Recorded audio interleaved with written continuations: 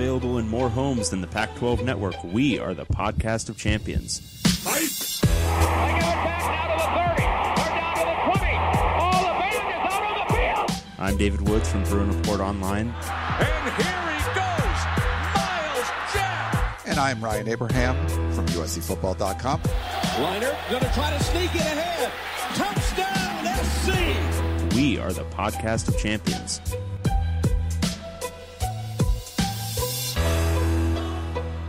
Welcome, everybody, back to the Podcast of Champions. I'm David Woods from Bruin Report Online, the UCLA site on the Scout.com network. And I'm 24/7 network? What are we now? Oh, good question. We're Scout still for a while. Okay. We might be 247 soon. We're kind of partners with them now, but we might be. But anyway, I'm Ryan Abraham from USCFootball.com and also part of the Scout.com network that's soon to be 247, and we're all under the CBS umbrella. This all has an asterisk, all right? It's just asterisk. Yeah. We don't really know who we are, but we know who you are. You are our listeners, and you are listening to the Podcast of Champions. Bam! You can email us if you have a question for us, pac12podcast@gmail.com. We got a bunch of emails. Our Twitter, if you like the tweets, @Pac12podcast. Our website, where you can find all of our old shows, pac12podcast.com. Or you can call, if you want to leave a voicemail, 641-715-3900, extension 734-972. Now, we haven't really tested that for a while, Dave. Hopefully the number still works. So if you try it out, it doesn't work, tweet us or something, let us know. Yeah, somebody would have to try it to let us know. Yeah. And they've been remiss. You know, we're already getting weird, and we're only a couple minutes into this. But I feel pretty good about it. We're right at the start of what becomes a marathon here. Fall camps started for basically everybody. I think UCLA might be the last one starting tomorrow. But because of the extended fall camps now, because you can't do two-a-days anymore, everyone's having to start fairly early. A lot of teams started last week, even before Pac-12 Media Days, which was 2 days last week. So it's a crazy fun time. You were in attendance at Pac-12 Media Days, and our lovely listeners actually got 2 podcasts from you. Yeah. At least encompassing some cool stuff from Pac-12 Media Days. So what was maybe the most interesting thing you heard at Pac-12 Media Days last week? Well, I just want to give credit where credit's due, because David Woods, I was like, you know what, we should probably ask all the coaches the same thing, and you gave a few ideas. And it's hard, it was not easy to get every coach and a player from every team, but we ended up doing that and putting those podcasts out. They were short, 15 minutes, but really getting them to talk about the rules is always something that gets, sparks their interest. They're always going to give you some kind of good answer. And there were there was just a huge variety of different answers of what people thought about the new NCAA rule. And there were some that were just like, hey, it's great. Protect the players. Get rid of 2 days. We want to protect the players. We're all pro players. And then there's other coaches who were like, this is stupid. I protect the players. We didn't do it, 2 days in a bad way. We did it in a good way. Now you're extending it by an extra week. That's going to be worse for the players. If they think they're helping the players, they don't know what they're talking about. And, I think Rich Rod went off on not just that rule. I didn't even ask him about the early signing day. He went off on that too. But you can hear all that stuff on the earlier podcast. But to me, Dave, that was really interesting. All these different head coaches, all of them had a different opinion on what these new NCAA rules mean.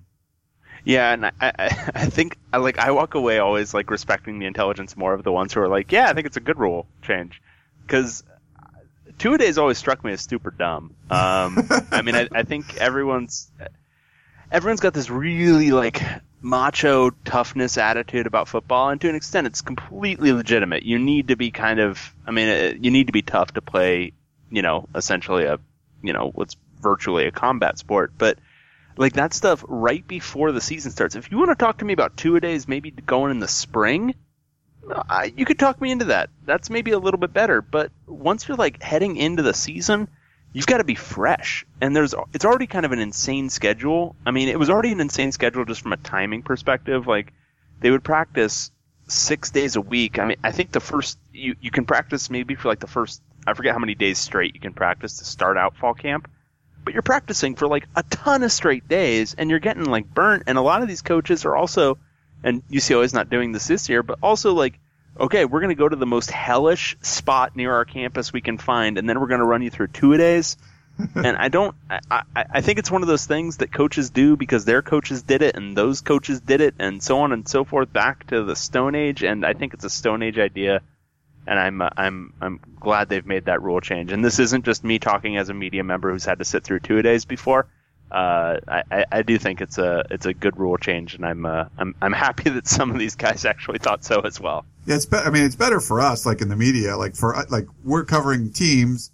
If we can get extra practices spread out, so we get an extra week of fall camp, that's good for us as far as producing content, and then not having to go to 2 in one day. That kind of helps us as well. But it was crazy, the just wide variety of answers. And, I think overall, Dave, if some of the coaches that maybe you felt had like a harder external shell, like I thought, Jim Moore, I thought he was, very personable, like, Todd Graham, he was great. I thought he was great out there. I think some of the coaches where maybe there's a little more pressure on them.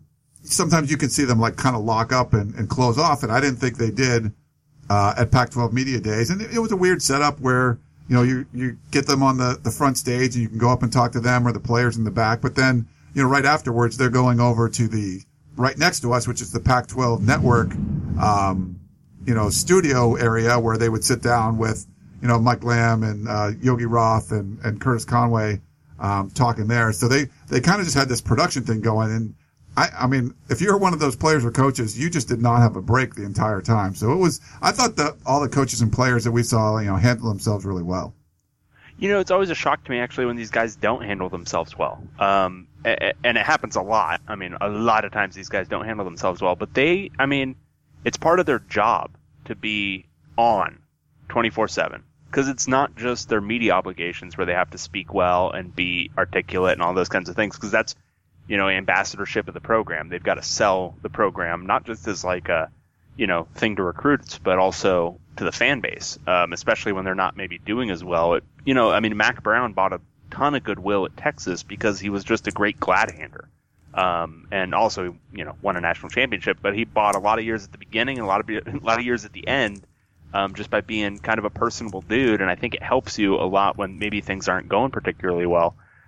So it always kind of shocks me when these guys aren't particularly good at that, especially if they're not like super elite. Nick Saban can get away with being occasionally taciturn and those sorts of things, but it's always a little weird to me when middling, or at least by results, coaches kind of behave a certain way publicly. But yeah, I thought they all sounded kind of on, and and so many of these guys, they've got to be doing recruiting all the time. You've got to be on 100% of the time. So yeah, I don't know. I don't give them a whole bunch of credit for, not biting the heads off of media, but yeah, I thought they were all on their more or less best behavior. Now, there were a few, Mike Leach is great always. Like, he's just so fun. I think someone asked him if a hot dog's a sandwich because that's like a big internet thing right now. Mm-hmm. He said no. But for him to like not false, right? Or you say it is or not? It is a sandwich. Oh, okay. I really don't have a strong opinion, but I'll just go with you, Dave, on this. I appreciate it. Yeah. Otherwise, this might devolve quickly. But like him not bringing Luke Falk, or like, it's, that's kind of like them just showing some defiance and being like, I'm not going to bring the guys that you want to talk to. Which, it kind of baffles me, but he's so entertaining. Like, no one's really going to say anything, bad about him. But there's little kind of things like that out there. But for the most part, I thought everything was good. Was there any parts that you wanted to discuss before we kind of move on, or other aspects of Media Day? I thought some of the thoughts, and this is just kind of general stuff from Media Day, I thought some of the thoughts about the early signing period were interesting. It seemed like mostly the coaches were against it, which I guess isn't, that much of a surprise because it makes their job a little bit, it depends. At the like Power 5 level, I think it makes their job perhaps a little bit more difficult. And, a lot of them spun it as, it's bad for the kids because, they might, decide later that they want to go somewhere else. But that seems like a bunch of hooey to me. At the Power 5 level, I think it's great for the kids because they can secure their spot a little bit earlier, because I've seen all too often, programs drop a guy that maybe they had committed since the previous summer, and they drop him pretty late because they've had a good season and they're getting better recruits now. You see that a lot, like at a lot of different schools. So this, I think, will help to solve some of that. But I thought it was interesting that the coaches seemed, I don't know if it was universal, there might have been a couple of opinions the other way, but it seemed mostly they were opposed to the early signing period, which I just found that interesting. Yeah. Who was it? I forget. I think Kyle Whittingham was a fan of the early signing day period, if I remember correctly from talking to him from Utah, being able to kind of lock guys up. Rich Rod doesn't like signing day at all. He doesn't think anyone needs a signing day. Just if you guys come to an agreement, you can sign whenever you want. So yeah, I didn't even ask about that. He just kind of went off. So it even in that, I think a lot of them were kind of, had their strong opinions on it, but there was still, again, like it's all over the map, of what they wanted, what they thought was best. And obviously it's for, your program. If you feel like early signing day helps you, then you're going to say it's good. If you feel it doesn't, then you'll probably say it's not good. Yeah, no, it's true. And, I kind of like, I like the idea that, the whole thing is kind of stupid and just let people go where they want to go and don't have these weird binding contracts, especially when you're not, paying them any money. Yeah, that was, there were like little bits of notes and stuff, but I'm sure we'll get to, some of that stuff in the midst of our questions. But no, I thought it was, I thought it was about what we thought. Honestly, I thought the media day poll was pretty much 100% what I would have predicted it would have been. It wasn't what I would have picked, but it was 100% what I would have predicted it would have been. Washington picked to win the North, USC picked to win the South, USC picked to win the conference. I think, that's all seemingly legitimate. I think we both agree that I think we would have picked Stanford. I think you did pick Stanford, and because I don't check my email with any regularity, I didn't pick anybody. So it was funny. If you didn't see, Dave and I were kind of talking on Twitter, and so they put out who picked. They didn't put out who your picks are. They put out how many first place votes each school would have. And Stanford, lo and behold, in the North only had one first place vote, and that was from me. I believe that's who I, unless it didn't go through, but that's who I was voting for. Yeah. So Dave was like, yeah, I would have been with you. I'd have voted there too, but I didn't get a ballot or something. And then like a few minutes later, he's like, oops, my bad. I had a ballot. I just didn't open it or something. Yeah, Ryan can attest to my very solid, responding to email skills. Yeah. I'll come up like, hey, I got a great idea. Sometimes you're on, you get something and you want to talk about it. You'll email me or text me, hey, let's do this on the show, blah, blah, blah. And I'll be like, oh, okay, we're engaged on the show. And then I'll respond later, and then I hear nothing for days. And I'm like, okay, yeah, Dave's checked out of this one again. So. My favorite move of mine is when you email or text and I'll respond on the other medium.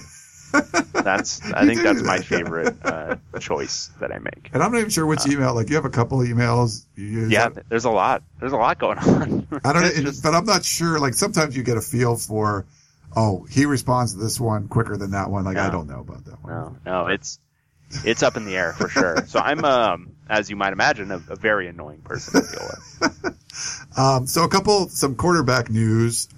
Stanford football tweeted out earlier today. Keller Christ, who, if you remember, tore his ACL in the Sun Bowl, they tweeted out a video of him, basically taking a snap, from like a manager or something, and then doing one of those long kind of rollouts and throwing on the run, just basically to show, hey, he's fine. So he looked pretty good. I don't know if you saw the clip, but that's good news for Stanford football. Yeah, I looked it up after you talked about it, and yeah, it's tough to tell from any one clip, but yeah, he looks, at the very least, like he's very much on the mend, and I wouldn't be stunned if he starts the first game now. And if you remember from our, previews from earlier this year, that was probably one of the few big question marks for Stanford this year, is who's going to start the first game. Was it going to be Christ or was it going to be Ryan Burns again? And it looks like it's, nothing's certain at this point, but it looks like it's trending Christ's way, and that's a good sign because he ended the year on fire. So that's good for Stanford. Yeah.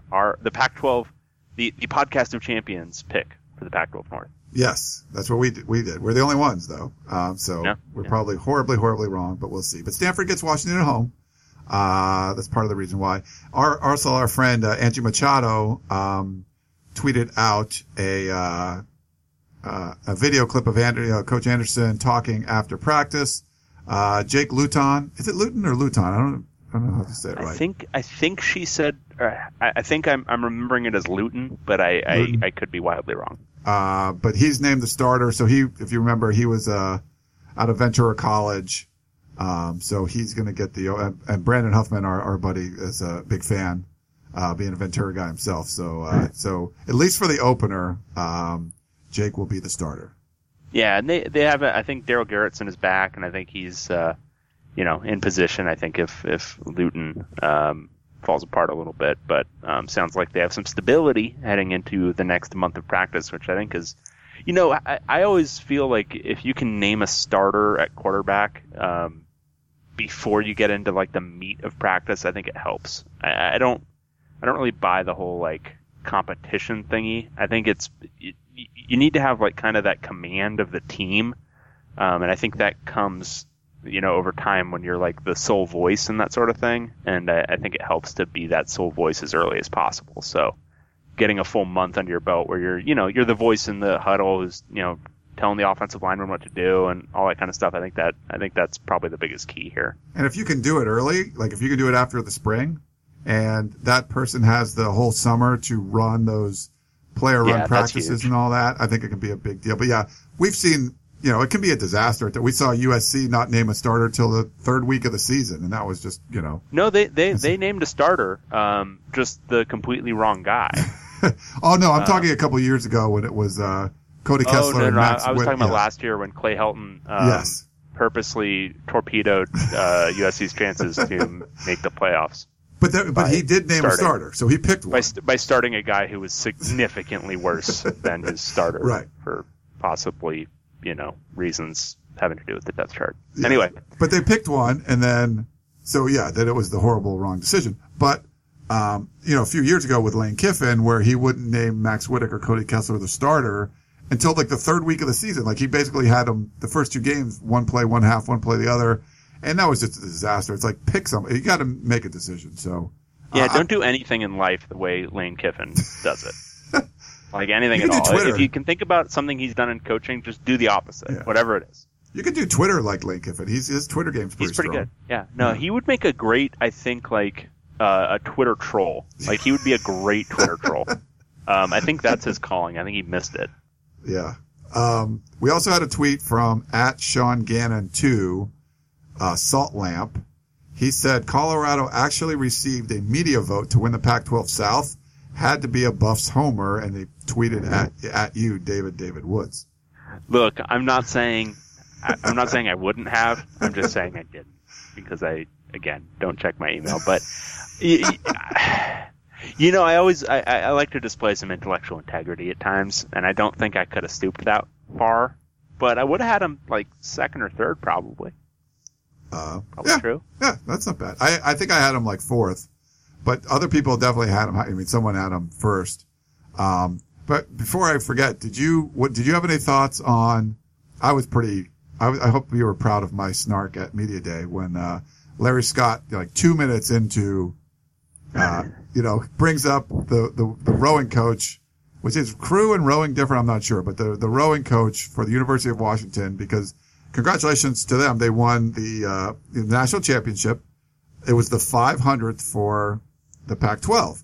And, Larry Scott likes to talk about anything but football on Football Media Day, but literally for 5 minutes, this woman is up there talking about her season, about one of her rowers hit her head and had a concussion. Like, it was all this stuff that, first thing in the morning, this is not what you want to hear. And it was baffling. Like, I could get mentioning her. I could get her being in the room and getting a nod and like people can clap or something. But to let her speak for 5 minutes, like, I was just like, there's no way the SEC would do anything like this.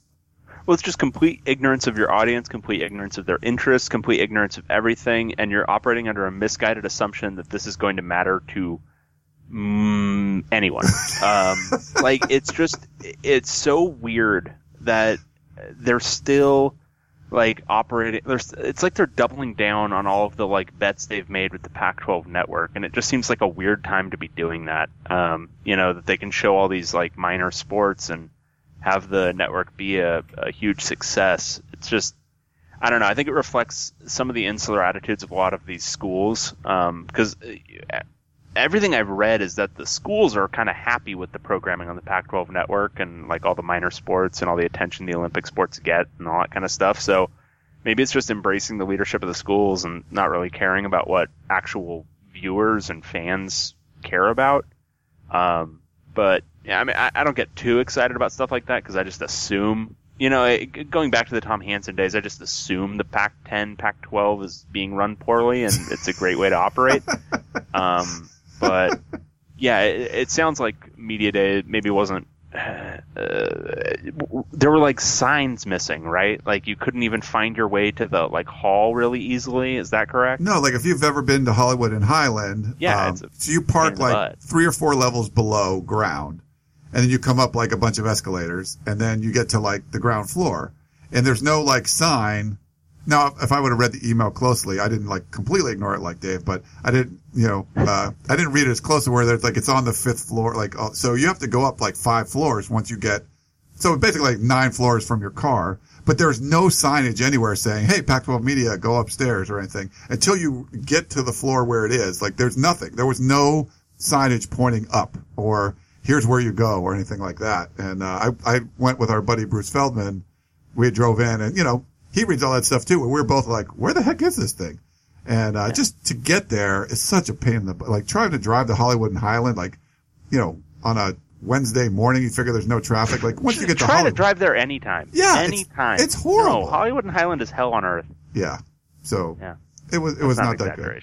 It really is. The other thing I forgot to mention that we talked about pre-show was the announcement. Look, there was no DirecTV talk, so I think we're just past that. Like people just assume this is the first year I remember no one asking about, hey, what's the latest with DirecTV? I think people will just know, like, yeah, it's not happening.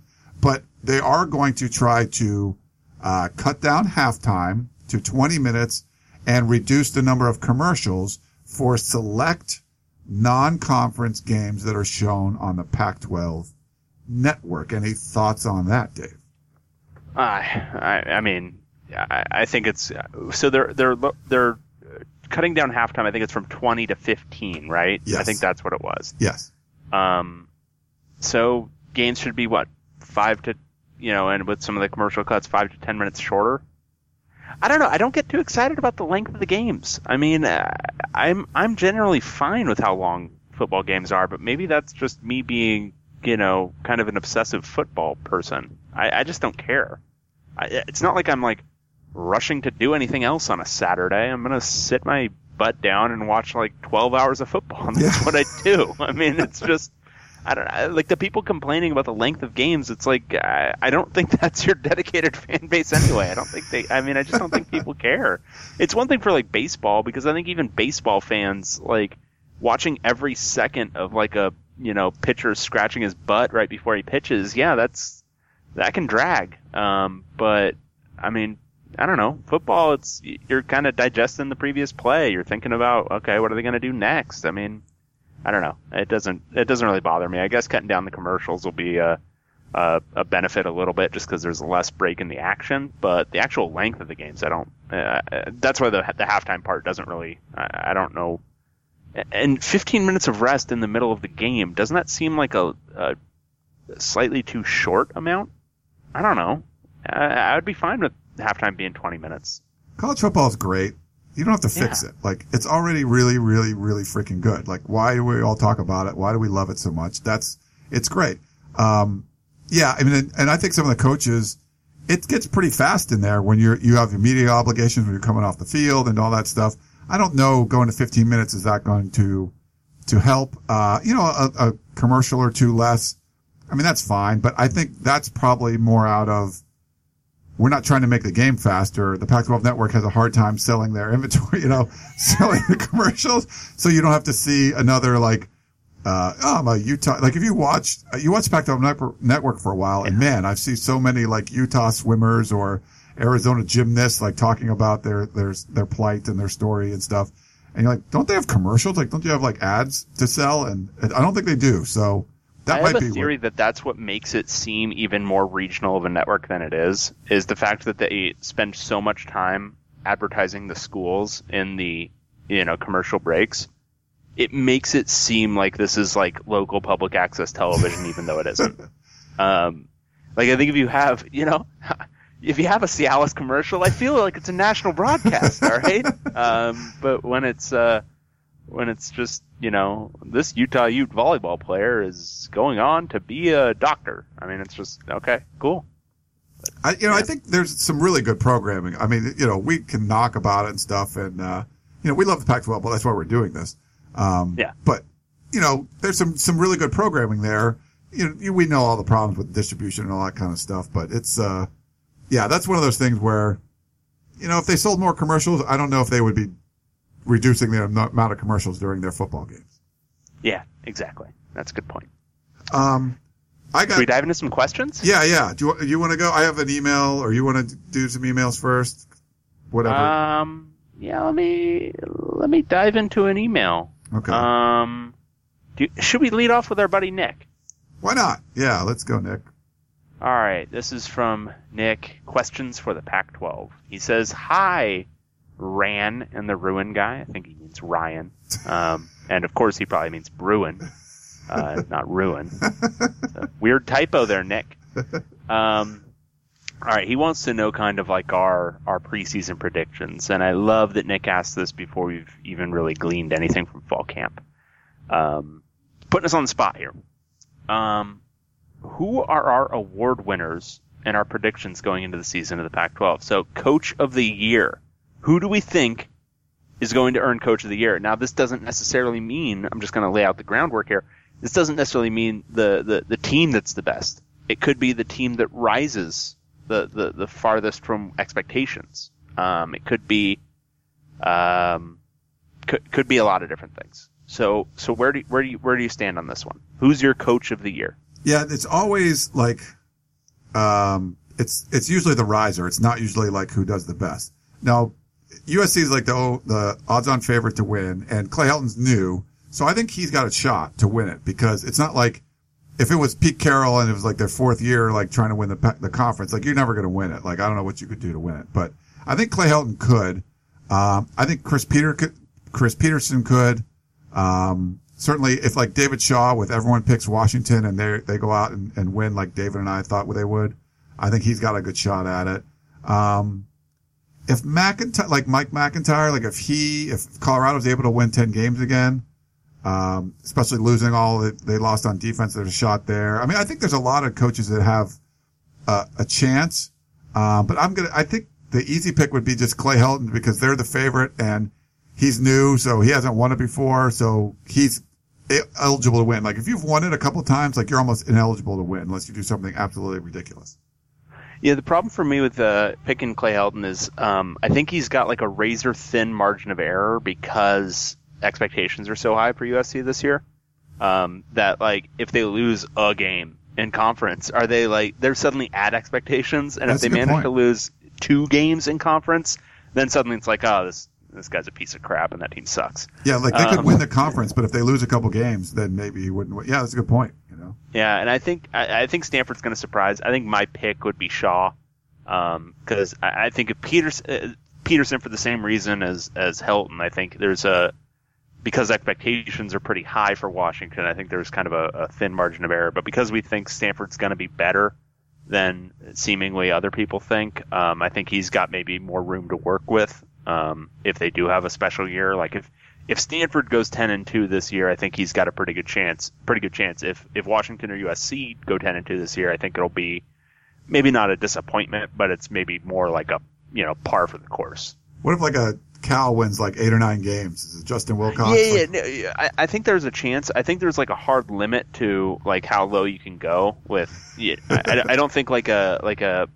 It's hard to see like an 8-4 team getting Coach of the Year. I mean, I'm saying that, and of course somebody's going to go in and like point out all the different coaches who've gone 8-4 and won Coach of the Year. But I think it's a little bit easier when you're getting double-digit wins. But I think if Cal went 9-3, I think they'd have a damn good chance. And I wouldn't rule out Arizona went, I don't think either Arizona school is going to be good. We're on record saying that. But if either of them goes, a little bit better than 8-4, 9-3, I think they've got a chance too. I think it's a matter of expectations and how you perform above them. Yeah, like Willie Taggart, like what if Oregon For sure. wins the North? That's a great point, because Oregon could massively rebound this year, and then suddenly Willie Taggart's in that conversation. Or Mike Leach, if they win the North, like pretty much if you win the North, I think you got a shot. Maybe not Chris Peterson because of like what you said, but not a guarantee. But if if you're Stanford and you win the North, you're probably giving David Shaw the edge there, or if Oregon, if Oregon or Washington State or somebody like that wins, then I think they're definitely going to win it. Can I just skip past Offensive Player of the Year? Yeah, that's fine. Yeah, it's going to be Sam Darnold, assuming he's healthy. Defensive Player of the Year. Whew. Solomon Thomas. Oh wait, no, crap, we can't. No. You could talk me into Harrison Phillips. Okay. This one's always so tough because it's not necessarily who the best defensive player is, but who puts up the most stats. So it could be some random Washington secondary guy who's replacing like Budda Baker or one of their corners. Could be like a Keyshawn Vieira from Washington. Who knows? Like, it's hard. We were like a couple days in the fall camp, so I just don't know yet. Yeah. Special Teams Player of the Year. So who's USC's new kick returner, punt returner? Oh, is it gonna be Jack Jones? Probably be Jack Jones. Yeah. I wouldn't. I don't think he's quite as electric with the ball in his hands as like an Adoree or some of the guys they've had in the past. Yeah, I wouldn't think there. I mean, like whoever's like kicking or punting for Utah, they're always up there, right? Like there'll be something. Yeah. So we'll just say Utah's punter. I don't know who it is, but Utah's punter for Special Team Player of the Year. Defense and offense, Freshman Player of the Year. Defense, I'm going to go Jalen Phillips from UCLA. Yeah, I would go there. Offense, who? Any true freshmen starting at quarterback this year? No, I don't think so.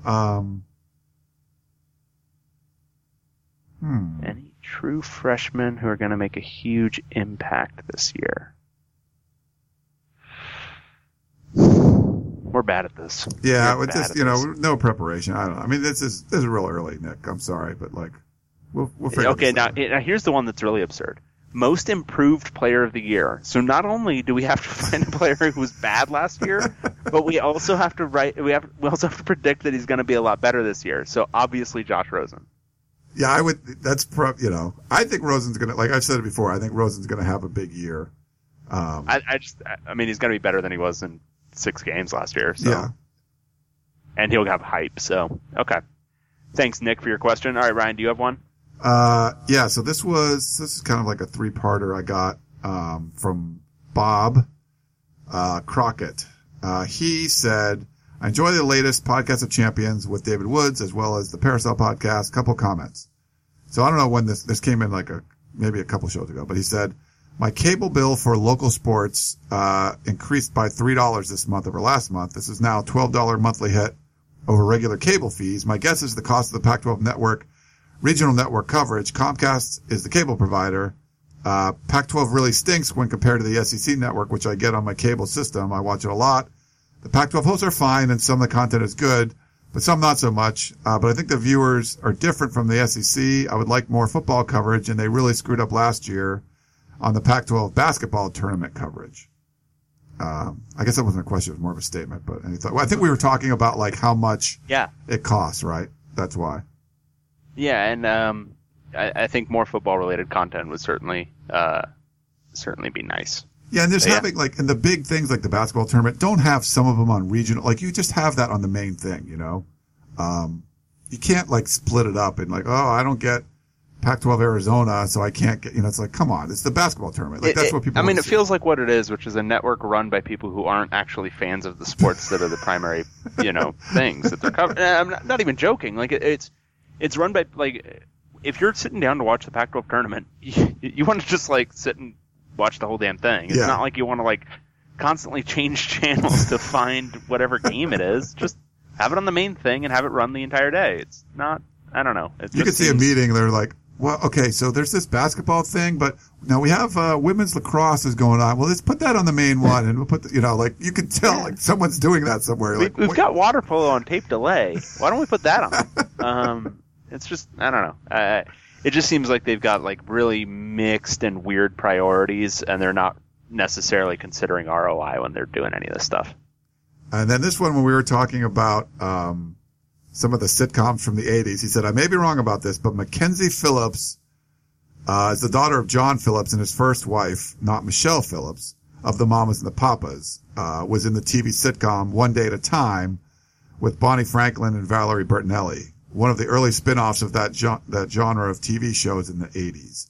I did not think Justine Bateman was from the Family Ties show was correct. I don't even remember what we were talking about for that. Do you? No, but I actually appreciate the fact checking. Even if it's not correct, I appreciate it. Yeah. I can't remember exactly why we were going over that stuff. Was that with, were we with Ted Miller on that? We were talking No, that was the one where we went for about 2 hours, and by the end of it, we were, not even speaking English. We were garbage, yeah. I don't think we talked for like 2 weeks after that. We just talked too much. No, certainly not. And then he said, by the way, Stanford built their stadium in 1 year.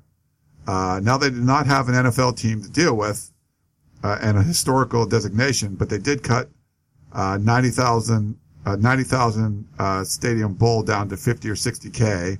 They also had local budgeting. Had a local building give them money and agreed to construct it in the football off season. It was done in less than 12 months and it's really nice. I think the luxury boxes that are the sky deck and above, they're on the sky deck above the roof of the press box. So this was about I guess this was more for a USC thing, but that was more about like what the Coliseum redesign is doing. But I don't remember Stanford Stadium being 90,000 people though, was it? It was a big bowl. Yeah. If you remember, it used to feel just kind of dead in there, because they had the track around the football field, and then you had the big bowl of seats, but it made it so that you were so distanced from the action that it just felt like you were not even watching a football game. It was really weird. I wonder how much that like influenced like Stanford fans just not being like super passionate. It's just the fact that like going to the games, you're not like on top of the action, or you weren't up until the stadium redesign in any real way. The redesign's odd. I do love the new stadium. I love Stanford Stadium. I think it's kind of forward thinking too, because I mean I think if like a lot of schools, I think USC when they're good, they're going to fill an 80 or 90,000 seat stadium, and I think the same is true for UCLA when they're really good, they'll fill an 80 or 90,000 seat stadium, but that's the LA area, which is the most populous part of this footprint. But I think like Stanford, have a 50,000 seat stadium. I think Cal could have a 50,000 seat stadium. I think a lot of these schools could have, significantly smaller stadiums. And the problem too, and I'm sure Dave, like if like say, when USC or UCLA would go up to Stanford, if one of the LA schools was really good and Stanford was bad, I mean, half the stadium would be USC or UCLA fans, so it would be like, that's not encouraging. So I think the way it is now is way better. And, it's just, Stanford, there's got some passionate fans, but it's not a big, huge fan base, I guess, that follows the football team. They weren't really filling up that stadium. So I think it made a lot of sense. I mean, I think it would even make sense for like USC and UCLA for sure to go down to like 70-ish, because, you're not counting on everything always being boom times. And when it's not boom times at USC, it drops down to, I mean, what was it in like the, late 90s? People showing up, 50,000 people, 55,000 people at a game. Exactly. And UCLA experienced that for most of the Durrell years. I mean, it's just, you cover those times when it's only a 70,000 seat stadium, you're still pretty much filling it. And when it's, boom times, you can charge $100 a ticket and people will still pay it. So I think it'd probably make more economic sense. I don't know how much that goes into the thinking when you're doing the renovations, though. Yeah. But anyway, thanks for those questions there. And, Steve, I think we've had that in the inbox for a while, so sorry about that. All right. We've got a question from Justin from the OC. QB question, he says. This came 49 minutes ago. Wow. So Justin got it in right under the wire. My Bruin friend, and he also has a typo here. He's got the R capitalized. So I think he, might have a keyboard issue. Oh. But my Bruin friend thinks Rosen is a better QB than Darnold, and that is virtually universally agreed upon by experts. Wait. Well, I don't. So, first off, I don't think it's universally agreed upon by experts, but you might be saying your Bruin friend thinks it's universally agreed upon by experts. Not sure. Mobile QBs don't do well at the next level. That is true, but Darnold seems like a better QB on every level, one of which happens to be mobility. Curious to hear your thoughts and to settle this once and for all. Well, I would. So, look, there's the obvious answer. Darnold's certainly a better quarterback.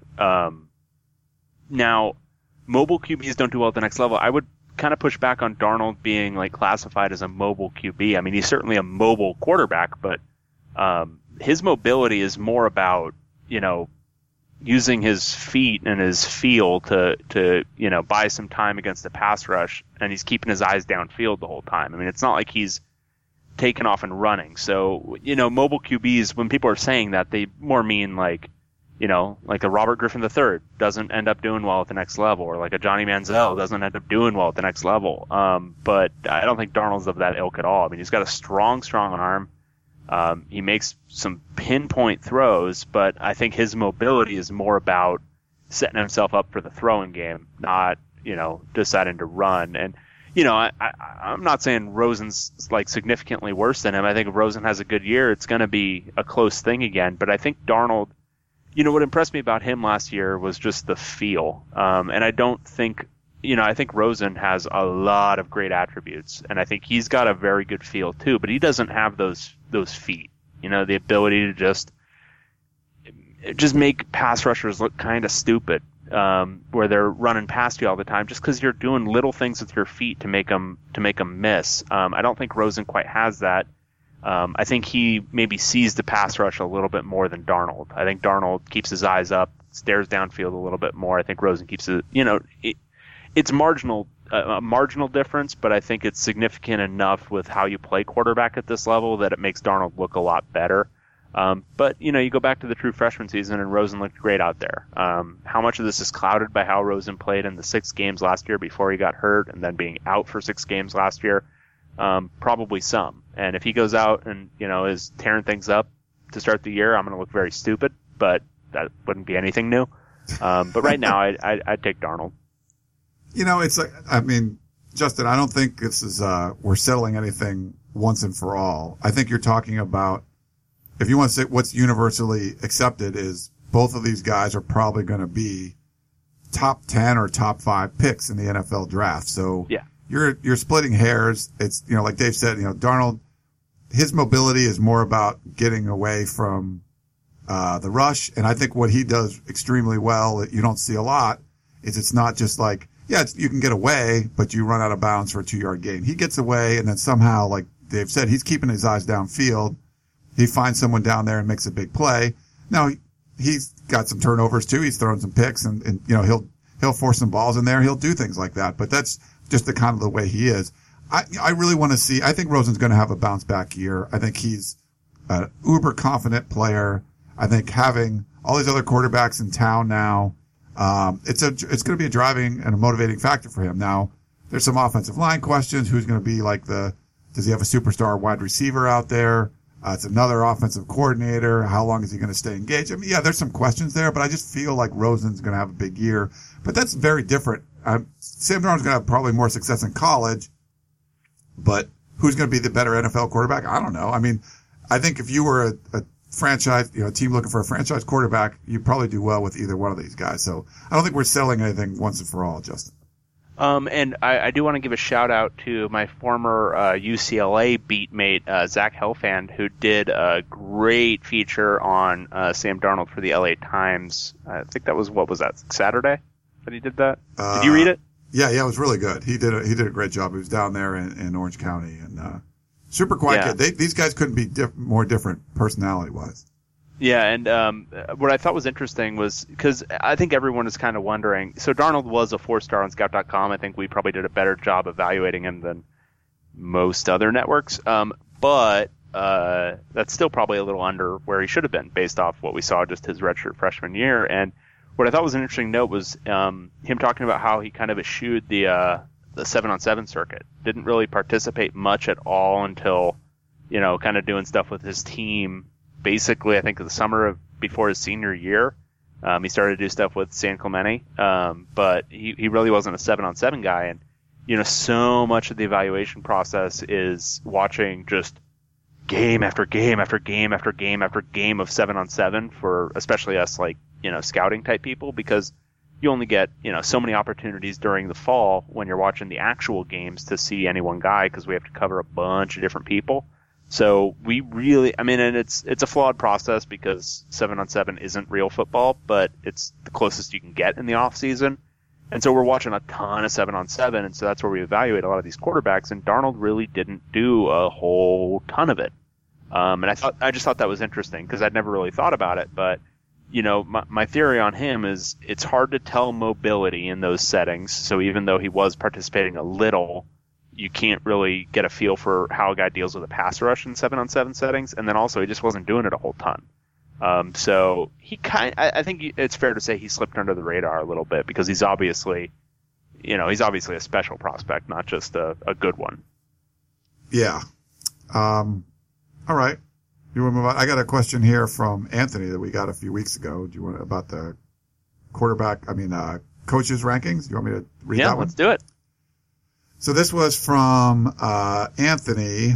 He said, Ryan and Dave, Athlon's rankings for the Pac-12 college football coaches for 2017. He wants to know how our list would compare to Athlon's list. And I'll start at the bottom. It's Athlon has 12 Justin Wilcox, 11 Jim Mora. Wow, that's tough. 10 Clay Helton, 9 Rich Rod, 8 Todd Graham, 7 Willie Taggart, 6 Gary Anderson, 5 Mike McIntyre. That'd be kind of cool. Yeah, I like Mac. Mike McIntyre. Mike Leach at number 4. Kyle Whittingham at number 3. David Shaw at number 2. And Chris Peterson, number 1. What do you think? Well, the way I look at this stuff is who does the most with the least and who does the least with the most. Yeah. So right off the bat, I would have Peterson and Shaw 1 and 2. You could pick the order, I don't care. But those guys are my 1, 2. I like Whittingham 3rd. I'd probably put Mike McIntyre 4th. Then I would maybe go a Gary Anderson, then I would go Leach, but I'd have those 3 in some order right there. I think Taggart, until he proves it at Oregon, I think he's fine at 7. The back 5, I think, Helton, it's a tough thing to judge because USC has a ton of talent. I think he did torpedo at least one. I think he shaved off at least one win from what USC could have done last year, because he started the wrong guy. I think they should have been a 10-2 team last year. If Darnold starts the first 3 games of the year and then goes into that Utah game, do they win that one instead of lose it? I think there's a pretty good chance, or at least there's an argument in that way. So I'm not sold on him still as a coach, but I don't know if 10 is too low, especially with how Graham and Rodriguez have imploded. I might have him at 8. But I think Mora and Wilcox closing it out. I think you could make an argument that Mora has done, considering the talent level, has done the least with the most, or not the most, but in that spectrum, he's not doing a lot with a good deal of talent. Going 4 and 8 last year, being a middling-ish 8-5 team the previous year. I think you can make an argument that the roses kind of come off that one, and then Wilcox is just completely unproven, so I'm fine with him at number 12. But I would just I think I'd have Helton up to number 8. What about you? Yeah, for me, I think Taggart I'd probably have him at 11 just because he hasn't been in the conference. We don't really know. Sure. That's just personally, but I do agree with what you're saying. It's like usually you're ranking like who did more, with less with more. I think Clay Helton would need at like a 7 or an 8 is fine, but he would, if he has a good year this year, then that's something you would, give him credit for. Yeah, he's up into the top 5 if they play up to expectations this year. He's a top 5 guy for me. Yeah. I think. But I think, like you said, that there was a weird situation, take it over and all that stuff. But yeah, they could have at least one more game. But you have to give them some credit for winning 9 in a row and, you know, beating Washington on the road and winning the Rose Bowl against Penn State too. Yeah, Rich Rod and Todd Graham, I think they've done some great things, but they haven't done stuff lately. So it's like, well, you know, what have you done for me lately sort of thing. You know, Leach, I might drop him a little bit further from there just because of the, you know, losing games that you shouldn't lose early in the season sort of thing. But yeah, I mean, it's so subjective, but it's a pretty good list, but I think you could kind of shuffle the guys around a little bit more. Willie Taggart's 7 to me was the one glaring thing I would have changed. Yeah, this seems like a pretty thoughtful list. Usually you see things like this and it doesn't make it really any intuitive sense, but I think they kind of went with that philosophy, who's done kind of the least with the most and who's done the most with the least. So it makes sense to me. They're just a couple rearranging the chairs, but overall I think it's a good list. We had a question from Lino about our Google Analytics. Okay, I think that's just Spam? Spam. All right, here, let me read Earl in West LA. You ready? Oh, yeah. On the eve, all right, so this is Earl in West LA. Guys, on the eve of the ever-informative and exciting Pac-12 Media Days, I just can't overcome the need to be snarky about the hype the so-called quote-unquote Conference of Champions is making as the first conference with 500 championships. Never mind that Stanford, UCLA, and USC have 330 of those 500 championships. Throw in fourth place California's 36, and the total is 366.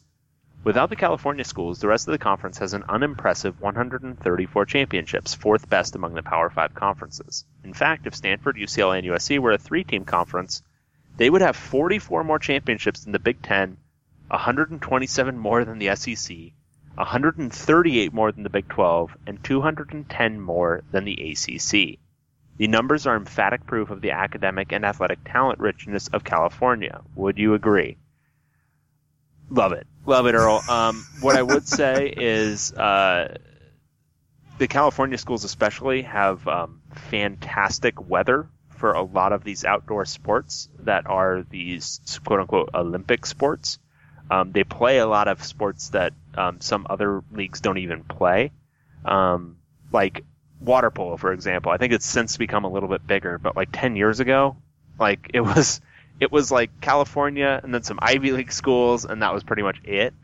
So you have some like built-in advantages. It's really easy to recruit to California because the weather's really nice for all of these sports that require, you know, like that require the wind being favorable. Like just there's a lot of stuff that puts a built-in advantage for California. But yeah, I think it's 100% true that those are the, you know, 3 most successful seems like a bit like the most broadly successful athletic programs in the country, no doubt. I didn't realize the numbers were that like I just knew the conference had a lot of championships. I knew Stanford, USC, and UCLA all had like 100 or a little over 100, so they had a lot. But I guess doing the math in your head, you're like, oh, that's the majority of the whole conference is. So yeah, to me, it's just more about that's what the Pac-12 is touting, but I don't think they promote those 3 schools. They promote the entire conference, and it's fine, whatever. But yeah, it's pretty. The numbers are pretty crazy. I didn't realize it was that bad, but that was a good one from Earl. Yeah, that was great. Do you want me to do Scott's question? Sure. Let's do that. Let's see that one. Yeah, it's Ted Miller comment, Pac-12 Leadership Super Conference. So, hi guys, up in Washington State, go Dogs, and enjoy the show. Ted Miller was a really good guest on the pod, and I hope you can bring him back during the season. We hope so too. Why the Big Ten, SEC, and soon-to-be ACC sign TV deals and bring in revenue that blow ours away, and they continue to expand their footprint in the United States? Oh, he's saying while they continue to do that. Oh. Larry Scott holds to the plan of trying to grow the sport overseas in Australia and China. Wink, wink, nod, nod, and hold on to content, i.e. Olympic sports, that no one is interested in watching or paying for. And as the cord cutting in America goes on and gains more traction, all this will do is marginalize the network even more until they will ultimately have to go off the air, as getting 25 to 50 cents per month per subscription will not make it worthwhile for any provider to even offer it. All you need to know about the leadership of the conference is the fact that the 2 best bowl games, which are terrible as your number 2 and number 3 bowl games, that is a different topic altogether, will be on at the same time competing against each other. Chances that happens in another Power 5 conference, slim and none.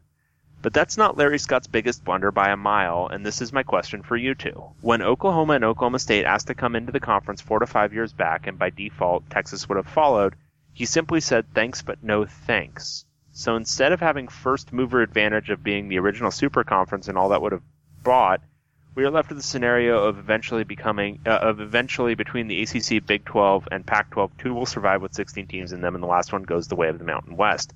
Because of the geography out here and based on the LA market, this actually puts UCLA and USC in the catbird seat, as it simply comes down to, do they go east with the prize being the Texas market and join the Big 12? Or do Texas, Oklahoma, Okie State, and one other, Kansas for basketball, look to the California market and come out west? Now that you have my opinion, what would you guys have done back then when those two blue bloods, Oklahoma and Texas, came calling back then? Looking forward to your answers and the season coming up. Thanks, Scott. So a lot to digest there, but Ryan, you can correct me. Okay. I don't remember it that way. What I remember is there was a big courtship between Larry Scott and specifically Texas, and Texas would have brought along Oklahoma and Oklahoma State, but it was with Texas, and ultimately at the end of the day, Texas said no, not Pac-12 said no. I think that might have been Larry Scott's spin at the end of it, but I think ultimately it came down to them deciding not to do it. Am I wrong? That's my memory of this. Yeah, we could get Chip Brown, who's part of the Scout Network now, who was breaking a lot of that stuff. But my understanding was that Texas wanted to have their own television network. And I think that's what it was. That was like the hang up. And I'm going to give Larry Scott some credit. When he first came in, I think the way the Pac-12 was doing things was so poor. He came in and shook things up and got things, rattled the cages a little bit, got things going. They needed that. They needed some lifeblood into the conference. And I think it was good, but it could have been great. And they needed to take that one more step to make it great. And whatever you needed to do to make it that super conference, as opposed to bringing in Utah and Colorado, no offense to Utah and Colorado, but it's not Texas and Oklahoma. That's where the conference needed to go. So they kind of fell short at that point, and it's sort of been downhill. I don't be too negative, but ever since, you know what I mean? There was a lot of good things early on that just needed some change. That would have been the big one. And, I think all this Pac-12 network talk would be completely different if you had Texas and Oklahoma. Yeah. And I think, I don't think it's like dead. I don't think the Big 12, I wouldn't put their long-term outlook as like great by any stretch of the imagination, especially with Texas still, carving out so much of the pie for themselves. I think from a sustainability standpoint, I think the Pac-12 has probably the best chance of sticking around out of the ACC, Big 12, and Pac-12 just because of geography, like literally because it's going to be hard for any of these schools to join another league, aside from Utah and Colorado, because it's just distance. Obviously that was solved a little bit with West Virginia in the Big 12, but that's just a marriage of necessity.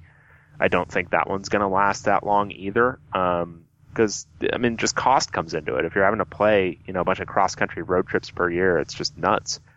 I think Pac-12 is going to be fine in terms of, whether or not it's going to die at some point. But, if I was, betting on it, football's going to look a lot different maybe in 20 years. But if I was, if we leave that out and say football's still around and is the same thing in 20 years and still a huge, big media big money sport, I would bet on there being some breakup of the Big 12 and Texas, Oklahoma State, and somebody else going to the Pac-12. I think that's probably the long-term future. I don't think Texas would be willing to go into the SEC. I think they would see the Pac-12 was maybe a little bit softer and a little bit easier to still dominate to a certain extent.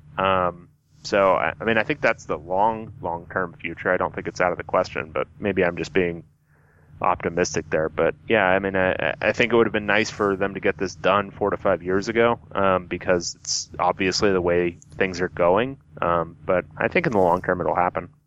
Yeah, I think eventually. And, when we talked to Ted Miller, and thanks for Scott for being a Washington fan. That's cool. We want to get other fans obviously writing into the show. It's not just like USC and UCLA people, so it's good to get other perspectives.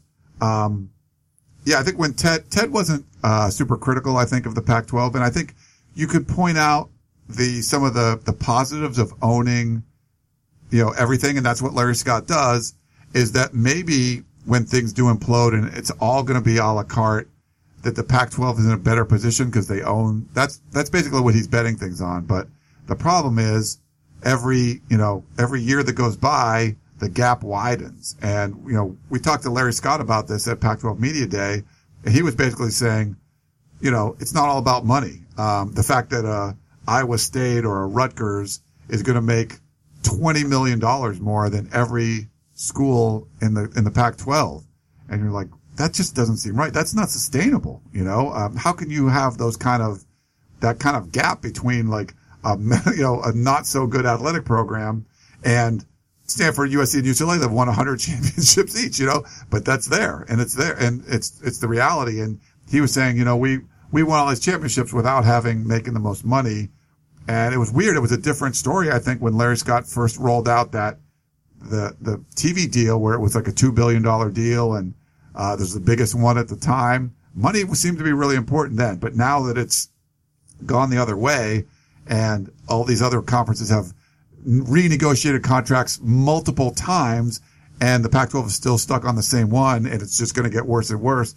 Now he's saying money doesn't matter as much. So I don't know. I think it's going to be a real problem. You just can't compete against other universities when everyone, from top to bottom, those schools are making 20 or more $1 million a year more than each one of the schools in the Pac-12. Yeah. It's true. Good. Hey, Dave, it looks like we have a radio request in here. Did you see that? Yeah. They wanted us on the show yesterday. Oh, sorry. Sorry, Alan. Alan from LSU. That's interesting. Yeah, they're just trying to fill airtime. Yeah. Something we're good at. Yeah. We have, let's see, Ian. I think he has a couple questions. I'll read one. Sure. Hey, Ryan, or hi, Ryan, and Baby Bear. So you're Baby Bear. God, what is with all these USC fans and like the weird fetish for calling Bruins something different every time? Did you see Dave's glorious beard? He can't be a Baby Bear. Like, there's no way. No.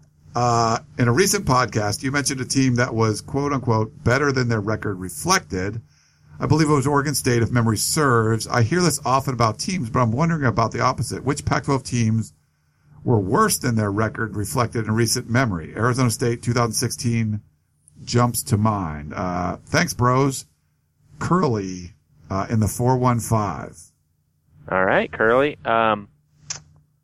Obvious one for me is 2005 UCLA. They went 10-2. They looked much more like a 6-6 team, but they won a ton of comebacks.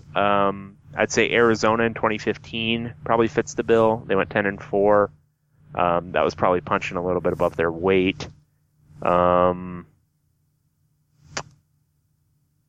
Nothing else is jumping out to me just off the top of my head. Do you have any that you can think of? Okay, so he wants you to be okay. This wasn't just last year, so he's talking about Just recent memory. Teams that are worse than their record. So he's saying like Arizona State, but they were 5-7. So why would that be? They were a pretty bad 5-7 though. If you remember, I think they win like the first 5 games of the year and then they lost 7 in a row. Oh yeah, they were 1, 2, 3, 4. They were 4-1. Yeah. Right. And then fell off a cliff. You know, the obvious one. I can't believe Dave didn't mention this. Colorado from 2016. You know, they shouldn't have won 10 games. Are you kidding me? Hey, you know what? Buff Stampede. All right. That was a joke, people. I'm just kidding because Dave loves his Buffs. I can get Washington fans to hate me some more, and I can say them last year. Oh, they made the playoff, man. Come on. I know. Let's look at the teams last year. So that's easier. So Washington State goes 8-5 after losing to Eastern Washington. Like, would you say that's about where they should have been? No, it's not an obvious one because I think they're even better than that record. It's just they had a stupid start to the season and a stupid finish. They should be better. Okay. Yeah. Utah, kind of about where they should have been, right? Yeah. Last year, I mean, there were a couple of teams that were probably better than their records indicated, but I didn't think there was anybody who was significantly worse. Yeah. I mean, Arizona State, I guess, you can make an argument for that, but I don't think last year was a year where it felt like that for too many teams. I would say, I'm going to stick with, I think Arizona, maybe it wasn't Arizona in 2015, 2014, whatever year they won the Pac-12, when they won the Pac-12 South, and they went 10-4, that felt like a... Yeah, that was 2014, because they were 7-6 in 2015. That's right. Yeah. So I'm going 2014 with Arizona. And then, the one that will eternally jump out to me, because I was a student at the time, is the 2005 UCLA team, which was a lot of fun to watch, but they were like trailing by triple digits, that'd be funny. They were trailing by like 20 points or more in like 3 or 4 different games and won them just because, essentially they got lucky, but also they kind of threw their playbooks out and just played street ball at the end of games. At USC in 2011, maybe, with Lane Kiffin, where they went 10-2, and then followed up with a 7-6 season the next year when Matt Barkley came back and all that stuff. Yeah, that's probably a fair one. Maybe. I don't know. That's a tough one, but... Yeah, but that was a good question. I liked it. Yeah. All right, you want me to do Ian's other question? Sure. All right. Hi, Ryan and Bruin. In this offseason boredom, I'm wondering the power rankings of the Pac-12 schools if each was represented by their mascot in a cage match. So I've actually done this before, so let's get into it. Here's my list. Okay. He's going 1, Trojan, because they're equipped with a helmet and a shield. 2, so first of all, nothing could be dumber than picking the man ahead of all of these like wild or potentially mythical animals. Yes. Okay? It's agree. dumb. Anyway, Trojan equipped with helmet and shield. Sun Devil, assuming it has same stature as a normal devil and has pitchfork. It is a magical creature. You don't even know if you can kill it. The Sun Devil is very obviously going to be above the Trojan. Yes. 3, a bear. No, okay. Which 4, bear? a buffalo. Okay. 5, a cougar. 6, a wildcat. Where the justification goes in between a cougar versus a wildcat, I don't know, but he's got them both next to each other, so fine. 7, a ute. Assuming it's your average Mormon. If it's actually the dumb swoop hop, then swap with husky. So a ute is actually a member of an Indian tribe in Utah, which is why our sound effect, which With probably a a bow and little arrow. problematic, is an arrow. That's correct, right? Utah Utes. Yeah. It's a member of an Indian tribe in the Utah area. So, again, a man, but maybe not on the losing side of one of the most famous mythical wars. So maybe, above the Trojan. Who knows? 8, a husky, which again, so the husky is below the cougar and the wildcat. I'm gonna take the dog. Okay, I'm gonna take the dog over the cougar and the wildcat. 9, a Bruin. If it's truly a baby bear, adolescent or older, it should move up in between buffalo and cougar. So Bruin, there's some general consternation about what a Bruin is, but it's actually a mythical bear. So when we're talking about Bruins, I mean, I had this conversation on the broadcast at one point, but I mean, it's a myth. It could be a bear with laser eyes. And is a bear with laser eyes going to win this competition? I think so. Okay. But even if we just take it as a mythical creature, I still think it's a bear. What dog is going to win a fight with a bear? What cat is going to win a fight with a bear? What buffalo is going to win a fight with a bear? Okay? So even the baby bear is probably going to be top 4 on this list. Then we've got a beaver and a duck. Obviously, they're going to be 10 and 11 or 12, whatever. And then cardinal, because the color isn't going to win very much, nor would a tree. I think your bottom 3, they work for me, but I think everything else was kind of a mess. Yeah, it's tough to be cardinal. And I also want to know, are these like individual matchups? Are we, because I think some guys could match up against others better, or is it a Royal Rumble? There's definitely a rock, paper, scissors element to this because, the Trojan is probably going to just destroy, and probably the dog, and even the ute. But is it going to handle like a Bruin very well? Is it going to handle the very concept of the color cardinal? Like, we don't know. That's tough to deal with. So I And they think couldn't even handle a group of Greeks coming in a horse. I mean, how are they going to handle any of this? Yeah. I think the mythical aspect of the Sun Devil. I think you have to put that number 1, like by a long shot. I agree, 100%. And I would probably, and I don't know the whole story behind the Bruin bear, but if it's a Bruin, like we're talking like Austin Powers with lasers coming out of his eyeballs, like you're saying. That's a number 2. That's 2. If it's got lasers, number 2. Yeah. If it doesn't have lasers, I think no worse than 5th. I think a Wildcat, now I could be wrong, someone will yell at me. Like if you ever watched the movie, we do a lot of movie references here. What's the one with Will Ferrell? He's driving Talladega Nights. Yeah. That cougar is bad. Like that is a big ass cat. Like I think that cougar would beat up a husky. Like I think that thing would. I don't know how big a wildcat is, but I think a cougar is pretty high up there. Not as high as a bear. The buffalo, no way. I mean, I think the buffalo could just stampede over it. But here's the other thing about the buffalo. I'm pretty sure the Utes hunted buffaloes successfully. I think if you were like, fair, handicapping that fight, the Utes probably winning. So that's clearly above the buffalo too. I think the buffalo can be no higher than 7th here. What about the Ute Trojan? Now you're talking about, this is completely different type of combat. You're talking, hand to hand with shield and sword versus the Ute could pick them off from far away depending on how many arrows they have, So I might take the ranged weapon over the melee weapon. So it depends on what we're talking here. Because if we're talking Tommy Trojan, yeah, he's only got the sword. But if we're talking about the classical Trojan, we've got to talk about, taking out Achilles' heel with an arrow, right? Oh, yeah. I mean, I think they're equipped with a bow too. Now, were the ancient Greek bows, because the Trojans were essentially another Greek tribe, were those bows as good as, say, the tribesmen in the late medieval period? I mean, that's really the question we've got to talk about. Yeah. That could be a whole podcast in itself. Did the Utes even have bows at that point? Were they using slings and other, kind of rock throwing and those sorts of tools?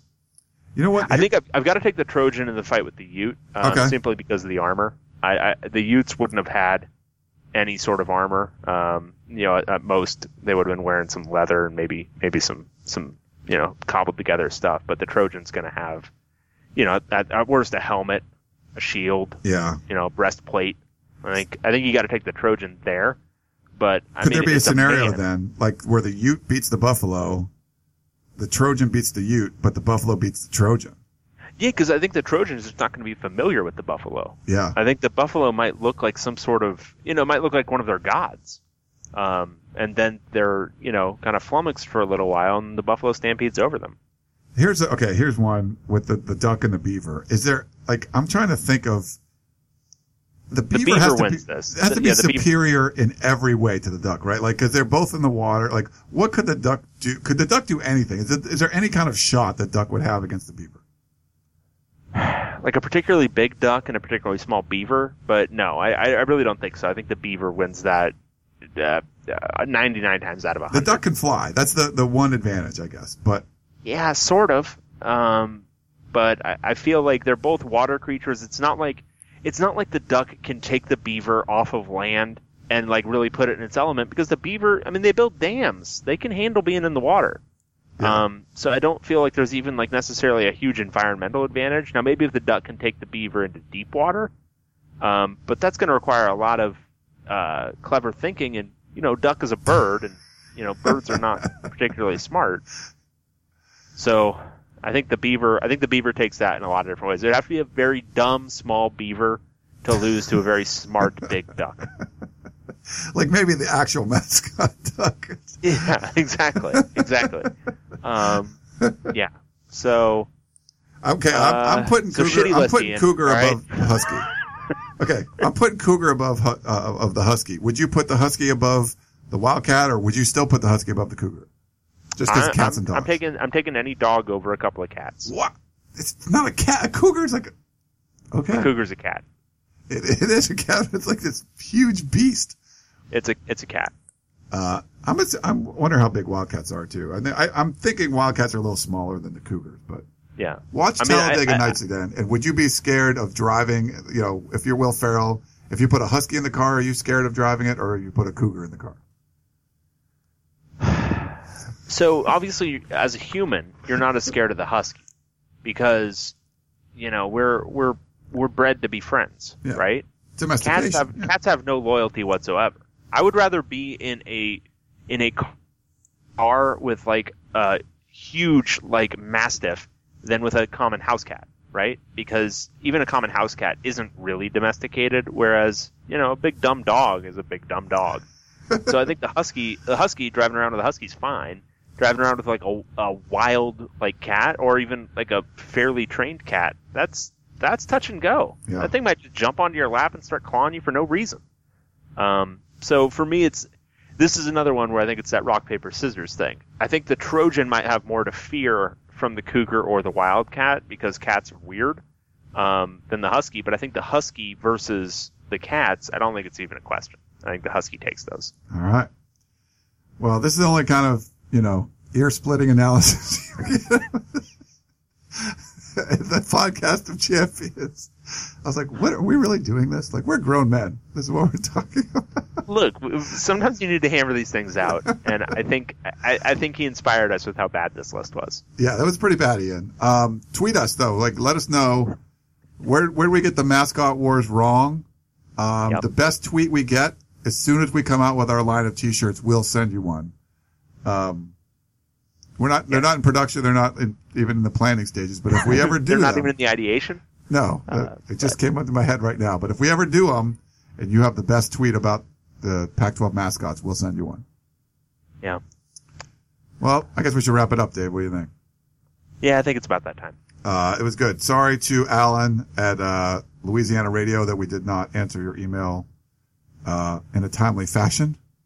It's because I'm bad at checking email, and Ryan has a lot to do every day. Well, I mean, we don't check the Pac-12 podcast email all that often. We do it, mostly we're doing. If he would have emailed one of us individually, that's fine. But it's weird. Like, I don't even read it. But I mean, I probably wouldn't have responded if he'd emailed me individually too. I try to respond. Yeah, that's nice of you. You know, I went on. Okay, this is weird. I went on the. Did you know there's like a Catholic like Trinity radio network like in Orange County? Wow. They talk about the Trinity League. So yeah, because USC got a commitment from JT Daniels for Mater Dei, and they so it's like a Catholic radio network or something, and they had me on talking about JT Daniels' commitment. Wow. Very That's strange. exciting. Huh? Yeah, I didn't even know that existed. So. Hey. But I try to respond. I try to go, like, if people ask me to go on their podcast, I try to go on it, even if I've never heard of it. Dave probably tells them to F off, right? You probably say, or no, you still respond. I just don't respond. I do the rudest possible thing, which is not even give them the dignity of a no. So you're helping our industry, you're like those young journalists that, like, look up to you, have read you on Bro for years, and they email, David, I just started a blog, and it'd be great if I could get a few quotes from you about UCLA's class, and you just don't respond. You crush their soul, and then they go off and do something else. Yeah, it's I don't know what it is. I just don't. I think it's like I don't want to respond to somebody on their terms. You've emailed me. No, I'm not responding to you in a timely fashion. I'll respond to this when I think about it many weeks from now. That's how I'll do this. Which is a great way to operate. I think it's not rude at all, and it wins you lots of friends and influences people. Well, you got the kids' excuse, right? So I mean, there's man, they change your life. You keep busy in all ways, right. All the myriad ways. Yeah. Well, hey, David, I thought it was fun. We just I love the questions, so thanks for sending those in. Keep sending them in. But I had a good time. Yeah, that was great. Thanks for everybody's questions. I think we got to pretty much everybody, but if we didn't, let us know and ask it again, and we will answer. And we are going to, well, I don't want to promise anything, but we're probably going to start doing these quite frequently. The season is nearly upon us, so lots to come. Yeah, we'll try to get some updates from fall camp. Maybe we'll get some guests. I don't know. We're like we said, we don't promise anything, but we'll try to do some more. So if you didn't listen to the couple of ones last week, at least you can hear from some of the coaches at Pac-12 Media Day. Then you can listen to us the rest of the way. That's David Woods from Bro. I'm Ryan Abraham from USCFootball.com. Thanks for tuning in, and we'll talk to you next time.